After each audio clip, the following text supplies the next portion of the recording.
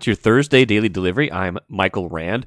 Hope you guys are doing all right out there. Take it slow today. A lot of snow if you are in the Twin Cities or Minnesota area and listening to this. I'll get some shoveling going here in a little while. I'm sure a lot of you will as well. But, that's what we do. It's what we do in December, in January, and February, and March, and, sometimes April. But not so bad. We'll get through it, and you'll have a nice daily delivery today to get you through all of that. Maybe you're listening to it even while you clear some snow right now. If you are, I hope you like some hot stove talk. I'm going to get some Twins talk here in just a minute, tying up some loose ends from the Carlos Correa not signing with the Twins. In a little bit, Ben Goessling from the Star Tribune will also join me to talk Vikings. An interesting week so far for them, with head coach Kevin O'Connell at the beginning of the week talking about wanting to have more aggressiveness on defense, change some things, understanding that at this point in the season it's hard to make massive changes. Maybe that's a little bit of a self-fulfilling prophecy since they could have changed more things earlier in the year, and now it's a little bit too late. But I'll get Ben's perspective on what some of defensive coordinator Ed Donatell's comments on Wednesday should mean to us, and how and if much can change right now based on the personnel, based on what we've already seen this year. So Ben will help me break that all down in a little bit, and you'll hear some audio from defensive coordinator Ed Donatell also. Got to get some Wolves talk in a little bit. They lost to the Clippers. No D'Angelo Russell, no Karl Anthony Towns, no Jordan McLaughlin, no Taurean Prince. A lot of guys missing right now, but not a lot of guys stepping up either. The Wild got another good win, another solid win. They've been playing pretty well lately. Philippe Gustafsson, backup goalie, has been playing quite well lately also. He had another strong start in that 4-1 win over Detroit, so we'll get to that in a little bit. First, though, what did I miss? Like I said a minute ago, going to talk Twins. I've just got some lingering thoughts on Carlos Correa and the Twins. Just a few things after reading Jim Souhan's piece in particular in Thursday's Star Tribune and online. A good piece. Go check it out, please. Got some pretty candid quotes from Derek Falvey, Twins president of baseball operations, about the whole process. Want to read one of those to you right now. The Twins not getting Carlos Correa. He signs with the Giants for 13 years, $350 million. Jim writing and confirming that the final offer the Twins made was 10 years for $285 million.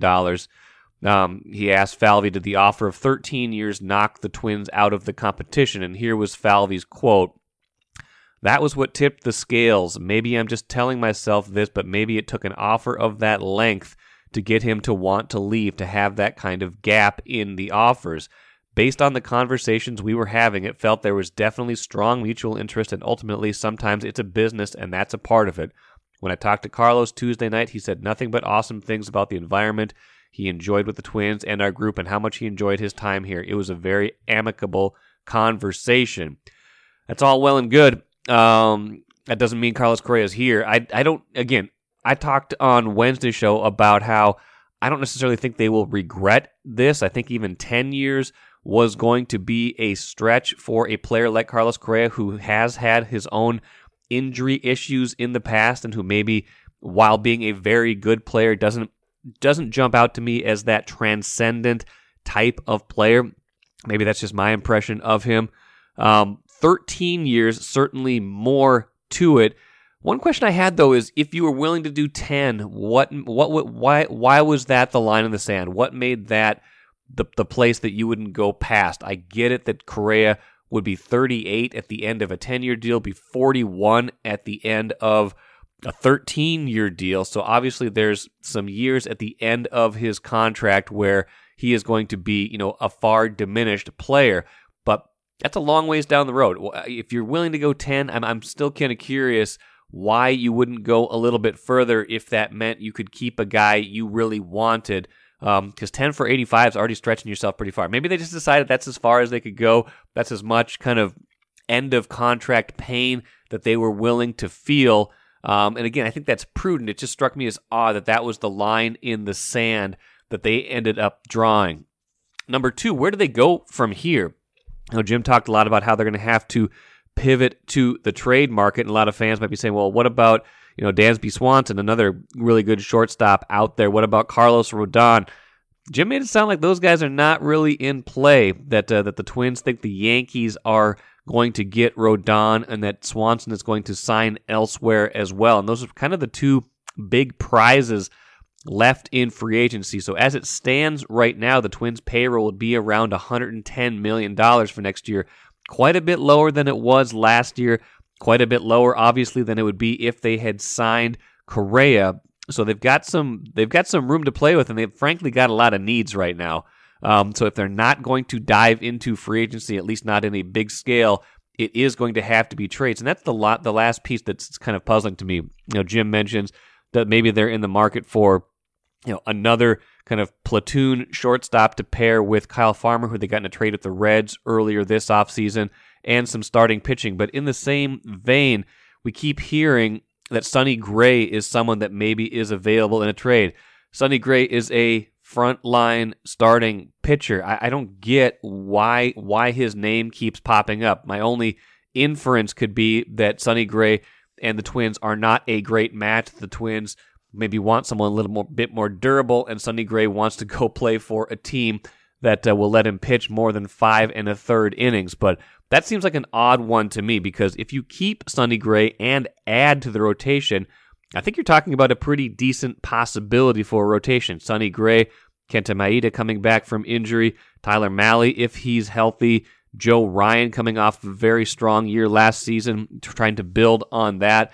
A lot of other candidates like Bailey Ober, Josh Winder. We'll see where Chris Paddock is in his recovery. A lot of candidates, but no, you don't want to trade away from that pool. And you also, like Lavelle and I talked about the other day, would love to sign a lefty or trade for a lefty to be in that mix, because none of those guys are left-handed pitchers. That's why Rodon makes so much sense, and I don't quite get why they wouldn't be in on that unless the price is just too high. Again, people keep coming back to me and saying, well, there's no salary cap in baseball. Why can't they just go and spend this money? I think they could. I agree they could.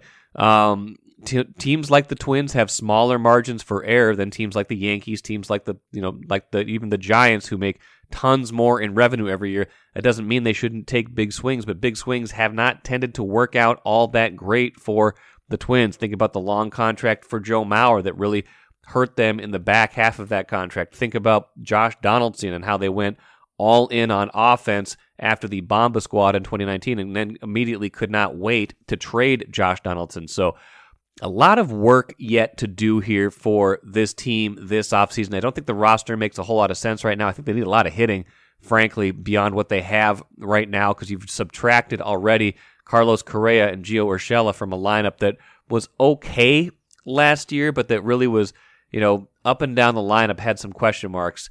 And, so there hasn't been a whole lot to replace that. Yeah, I know they've got Kyle Farmer. I know they got Christian Vasquez. Those guys are not replacements for the guys they've lost, and don't replace some of the other offense that they're not counting on right now. So a lot of work to be done still. A lot of questions off of the Correa news. I think they've got a lot to do this offseason to not only to build a better team, but to restore fan interest in this team, because I think a lot of people thought Carlos Correa was really in play, and maybe he was, but at the end, teams are going to outbid the Twins, and if they didn't really have a great plan B, this is where they are left. Take a playcation to Mystic Lake. With 24/7 gaming, the good times never have to end. And you can satisfy your cravings at our restaurants and bars. Or relax in one of our luxurious hotel rooms. Those that play together, stay together. And don't forget to join Club M so you can spark new memories and bask in the rewards along the way. Follow the lights to Mystic Lake, where every day is play day. Let's talk Vikings defense with Ben Goessling. We're on day 3, 4 of defensive schism gate, whatever you want to call it, right now. We're not at a schism. I tried to get Andrew on the other day to call it a schism, but it does seem, Ben, like Kevin O'Connell and Ed Donatel, defense coordinator, are at least somewhat on the same page in terms of tweaks they need to make to the defense. I guess the question is, are tweaks enough? And what to you stood out in particular? I'll play a couple quotes and a couple little audio a little bit later, but what in particular stood out to you from Ed Donatel talking about it on Wednesday? Well, I mean, he talked a lot about how it has more to do with execution than scheme, which is, I think, typically what you hear from coaches because obviously they put a scheme together thinking this is going to work. I mean, you don't go into a season thinking, okay, this scheme isn't going to get us where we want to be. I mean, the idea with anything you put in is if we execute this scheme properly, this will have the answers to what we have to deal with. And this scheme obviously is popular around the NFL. And it's part of the reason that Donatello is here is that he has been in this scheme for the better part of his career, but certainly been with Vic Fangio the last couple of years in Denver. But I think it was interesting to hear him say that and then also kind of talk about players are doing what they've been coached to do. Well, if that's the case, then somebody's got to be wrong here. And either what you're coaching players to do doesn't work or they are not doing what they've been coached to do. Yes, because you don't want to any scheme, regardless of what the intent is, probably does not intend to be dead last in yards allowed. Like even if you are a bend but don't break defense, you want to be, you live with middle of the pack yards allowed. You don't want to be last. Yeah, and he said that everybody is used to having Vikings teams have good defenses, and that I think you could look back to Mike Zimmer, the better part of Mike Zimmer's tenure for that. I think even in the early 2000s, in the aughts into the early teens, I guess, the Williams Wall, some of the Leslie Frazier stuff, they were awfully good. Mike Tomlin. I mean, you can go all the way back to the Purple People Eaters. Certainly, there have been a lot of highly decorated defensive players to play for this team, probably more so than Hall of Fame offensive players, I guess. I mean, they've had those too, certainly receivers, but not quarterbacks. So the pass rushers over the lineage of this franchise have been kind of the thing that have, I suppose, been the thing they're the most known for, I suppose. And, the identity of this team, as Ed Donatel has said, has been defensive football for at least in the recent past. So there is a standard they're not living up to. And he said that we're not happy with it. But, at some point here, you have to find an answer because you're running out of time, I think, to make any major changes. And the playoffs are not far away. No, they're not. Let's play a clip now from Donatel talking Wednesday with reporters. We'd like to take some of the air out of the coverage. You want to be tighter. And it's a pretty general question, but whether you're in man or zone, we got to be tighter on our matches and tighter to people. That makes it harder for people, to run their passing game. We just want to be tighter, and that's what we're looking to do. And our players are doing what they're coached to do. I think it's really more execution, you know what I mean? Just getting tighter and so forth. Okay, Ben, the phrase "too much air in the coverage" is something we heard just now from Ed Donatel. Maybe it's becoming a popular phrase around there, perhaps. What does that mean to you? What is he trying to say when he says "too much air in the coverage"? Yeah, I think some of it is it. I think Patrick Peterson put it really well on Monday when he was at the Toys for Tots event they did. And he was on KFan in the afternoon with Dan Barrero. He talked about every time you play zone, there are holes in the coverage. It has to do with how well you can execute assignments and just close those holes up. So I think some of it is probably corners playing a little tighter on receivers, especially knowing situations. If it's 3rd and 3, don't play 8 yards off because they're going to take the completion. That's just simple math. And Zimmer used to harp on this with corners all the time, that you have to understand the down and distance, understand the situation, understand what they're trying to do. And if you're giving them an easy completion for a first down, they're going to take it. I think some of it is that. Some of it is probably executing assignments correctly and there are some reps, believe it or not, from Sunday where they did this correctly, where guys are playing their zones, passing receivers off properly, and there's nowhere to go with the ball. Jared Goff has to throw it away. I mean, you can find clips of that on Sunday, believe it or not. Promise? You sure? There are a few of them in there. There are a lot of bad ones too. There are a few of those in there, and I think the thing that you wonder is so much of responsibility changes if teams motion at the line of scrimmage. If I have you'll hear them talk about 2x2 or 3x1 a lot, basically meaning how many receivers are on one side, eligible receivers, not necessarily wide receivers. Tight end can be one of those as well. How many of them are on one side of the line of scrimmage versus the other? 3x1 obviously is 3 eligible receivers on one side, Yeah. 1 on the other. You're generally not accounting for the running back in those calculations. I mean, there's 5 eligibles on a play, but you'll typically hear them kind of talk about 4 in those calculations. So they're figuring the coverage usually because of that, because usually a linebacker is probably responsible for a running back in most cases. So when those things change, your coverage changes, your assignments change. It's the question of, if this guy goes this way, I have him. If this guy goes this way, I have him. And this is zone defense in any sport. I mean, you can talk about this in basketball too. If you're playing zones and a guy comes into a certain area and he is there for a second and then he leaves, whose responsibility is it? I mean, this requires a lot of communication, a lot of situational awareness. I had a conversation with Patrick Peterson in the locker room today talking about, the thing he will do a lot of times is he said, you'll see me talking before the snap all the time. And you can see this on any broadcast copy, any game you watch. He's talking a lot before the snap. He said some of that is as much for me as it is for everybody else. And he's certainly communicating information that everybody else is going to need to know. But some of it for him is the thought process of, I'm trying to get myself engaged in what everybody else has to do, and I want to be mentally alert and active before the play. It almost seemed to me like, you're driving late at night and you want somebody sitting there in the car talking to you, so you're staying awake, you're staying alert, you're ready to react to things. It almost had that sort of an approach as I heard him talk about it. And I think for him, it's been awfully effective. I mean, he's more often than not the guy that's in the spot that he needs to be. And some of that's experience, but some of that I think is him knowing what works for him and figuring out how to make it be effective over the long haul. And I think some of it with young corners is you are just saying, okay, what's my assignment? I need to worry about the thing that I have to take care of. And that's about all I can process at the moment. I'm not looking at this with a wider frame of vision. I'm trying to figure out what I need to do. And you can get burned with that in this defense if you're not in sync with what everybody else is doing.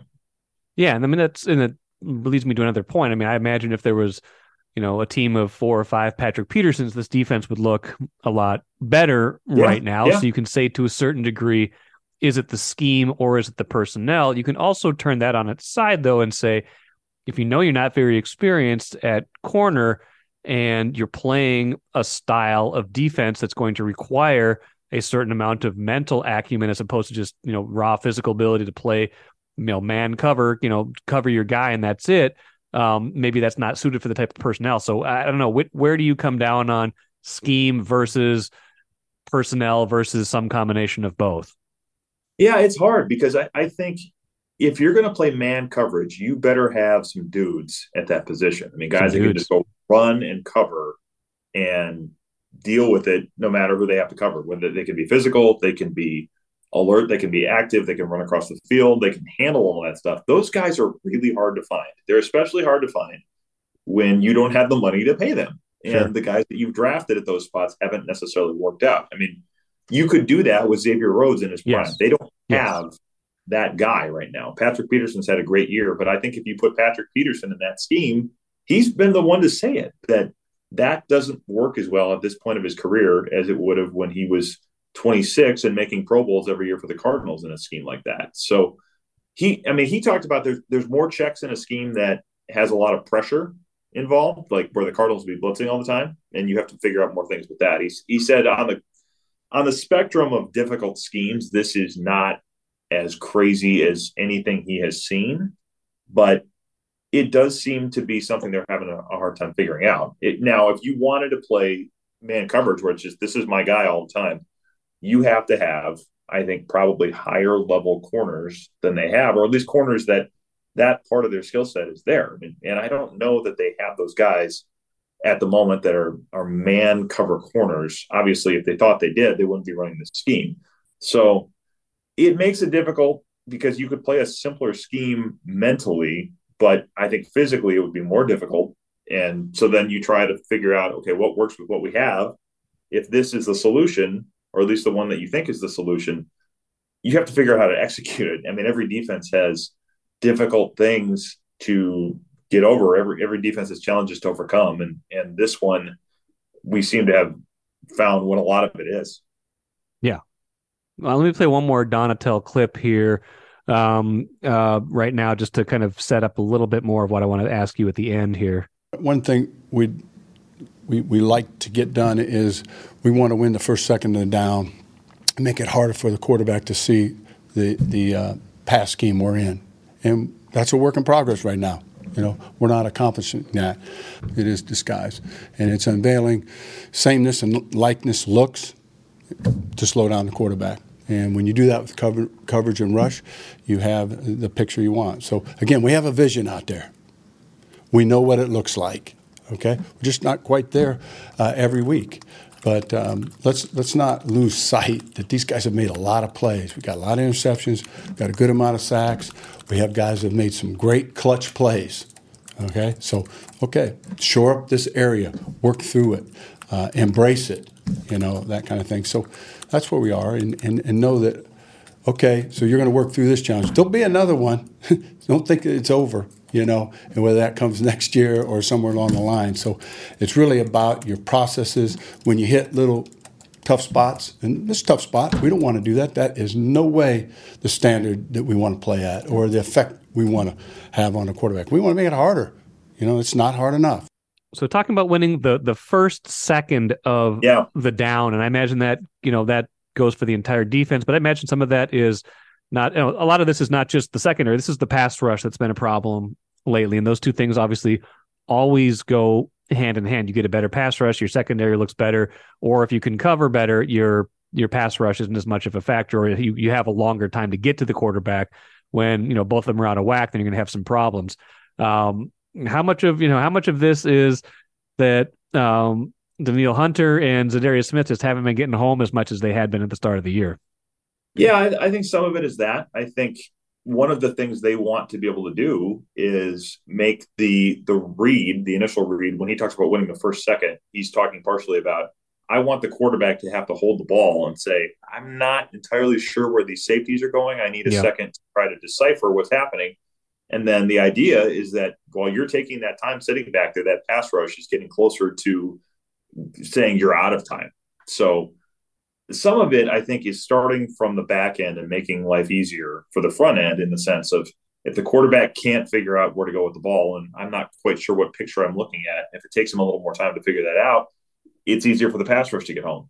Conversely, it's easier to play coverage if the quarterback is being put under duress awfully quickly. And you haven't seen probably quite as many of those happen in the last few weeks as you did early in the year. And some of that, I think, is teams figuring out how to attack them, and what they do is now on tape and it's fairly well established, whereas maybe early in the year it wasn't quite as much of that. But they also need more from Danielle Hunter, from Za'Darius Smith. And Donatel did say this morning that he feels like Za'Darius Smith is fully healthy, which I think makes a difference. But they need, I think, especially Hunter, when he's not facing quite as much attention from opposing offensive lines as Za'Darius Smith is getting, he needs to win those matchups, finish some of those things, turn hurries into sacks. I think is probably one of the things that they would need to see happen.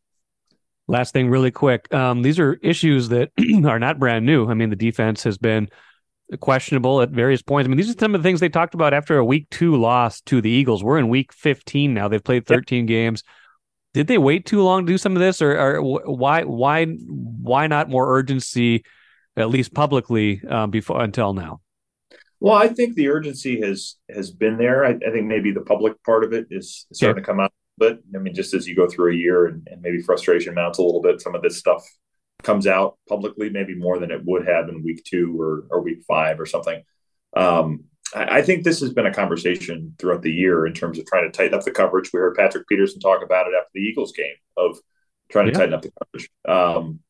The pass rush early in the year was a lot better. So some of these things got covered up, and they also were getting a lot more takeaways, where we haven't seen quite as many of those. And that is a feature of an Ed Donatel defense, is we get a lot of takeaways, and maybe you don't worry as much about giving up the yards if they're not scoring or they're not turning those possessions into at least things that help you flip the field. If they're turning the ball over in the middle of the field and you have a short field to work with because of a takeaway, all that stuff works together. So I think some of it's been that you haven't seen the takeaways, you haven't seen the sacks maybe cover up as many of the issues in the last few weeks. Yeah. The issues have kind of been there, but if you have quarterbacks working out of 3rd and 14 instead of 3rd and 3, that changes things. And if you have quarterbacks that are throwing interceptions and those things turn into points and points then turn into a lead and quarterbacks are having to work from behind, all of that stuff kind of goes hand in hand. Well, we'll see if they're able to turn it around against what is, in some measures, the worst offense in the NFL Saturday against the Colts. Maybe Ed Donatel by Saturday night will be a genius once again. I doubt it, but we'll see. Regardless of what happens, Ben Goessling will have you covered from US Bank Stadium on Saturday. Ben, appreciate the time. Catch you again soon. All right. Thanks, Mike.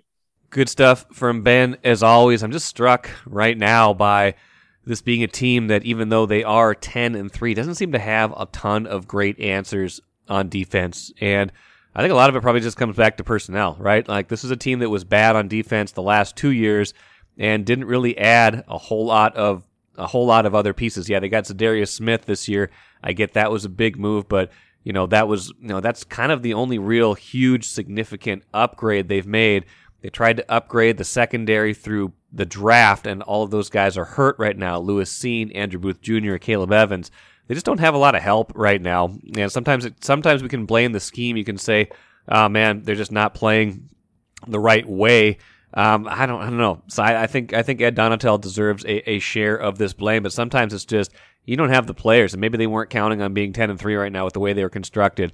I don't know, but right now I don't see a whole lot of answers on defense. Maybe the stretch run here will give them a little bit of confidence, at least heading into the playoffs. But an interesting time for them as they, are on the verge of clinching the division, way clear of everybody else, but still a lot of questions to answer for the Vikings. Let's finish with the cooler. Timberwolves and Wild played on the same night again. I think it was like the 4th or 5th time in a row they've played on the same night. They keep having these off days at the same time, on days at the same time. Two teams heading in seemingly opposite directions. Timberwolves, like I said at the jump, missing D'Angelo Russell. He was out with an injury. Seems like it's kind of a mild injury, but still missing him, missing Karl-Anthony Towns, missing Taurean Prince, missing Jordan McLaughlin, who would have gotten big minutes at point guard if he was healthy. This is a team right now that just doesn't have a lot of offensive firepower, and that showed in a 99-88 loss to the Clippers, only getting 88 points. I mean, a much better defensive effort to a certain degree. They slowed the game down, muddied it up, gave a lot of minutes to Austin Rivers. They're just not a very good offensive team when those guys aren't on the court. And this one thing that's just really struck me this year is that they just turned into a team that does not value the three-pointer nearly as much as they did last year. They were the number 1 team in the league last year in three-point attempts per game. They're more like bottom half right now. Shot just 4 of 22 from three-point range in Wednesday night's loss. Last year they averaged like 41 threes a game. They made like 14 or 15 a game. Just not a lot of guys in this lineup who can make or shoot the three. One interesting side note, I think I saw a note that Patrick Beverley, who had left the Wolves in the Rudy Gobert trade, is open to a return to Minnesota if he is traded and eventually bought out of his contract. That would be an interesting rekindling of that relationship. I do think they miss Patrick Beverley.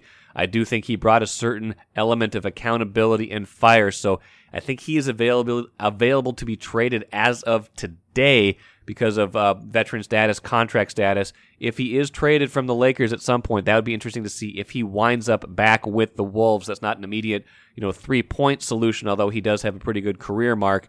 But that is somebody who could change the texture of this team.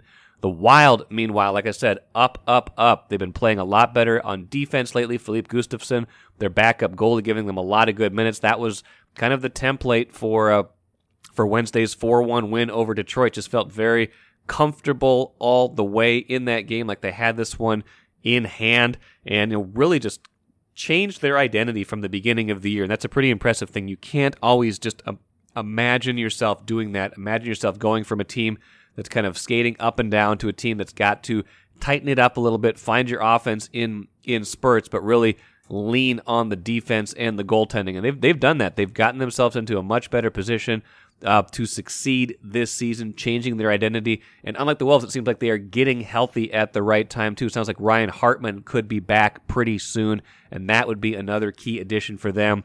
They've been making do with a lot of players. Call-ups, Sammy Walker, former Gopher, has been very good for them in a few games here so far. Very steady player. So, showing some organizational depth and now getting healthy, that is a good trajectory for them to be on. And that will do it for me today. Special treat coming up on Friday's show. I've got a longtime Vikings fan who is on a quest to see them beat every team in person. He is one team short, and that team is the Indianapolis Colts, who the Vikings play on Saturday, and that just happens to be the Vikings' 1,000th game, postseason or regular season, in their history. So a lot of things converging on Saturday, including the chance to clinch the division. So I will talk to Ted Young, longtime Vikings fan, for Friday's show. I hope you enjoy that conversation. Until then, have a great rest of your day. I'm Michael Rand, back at it again tomorrow.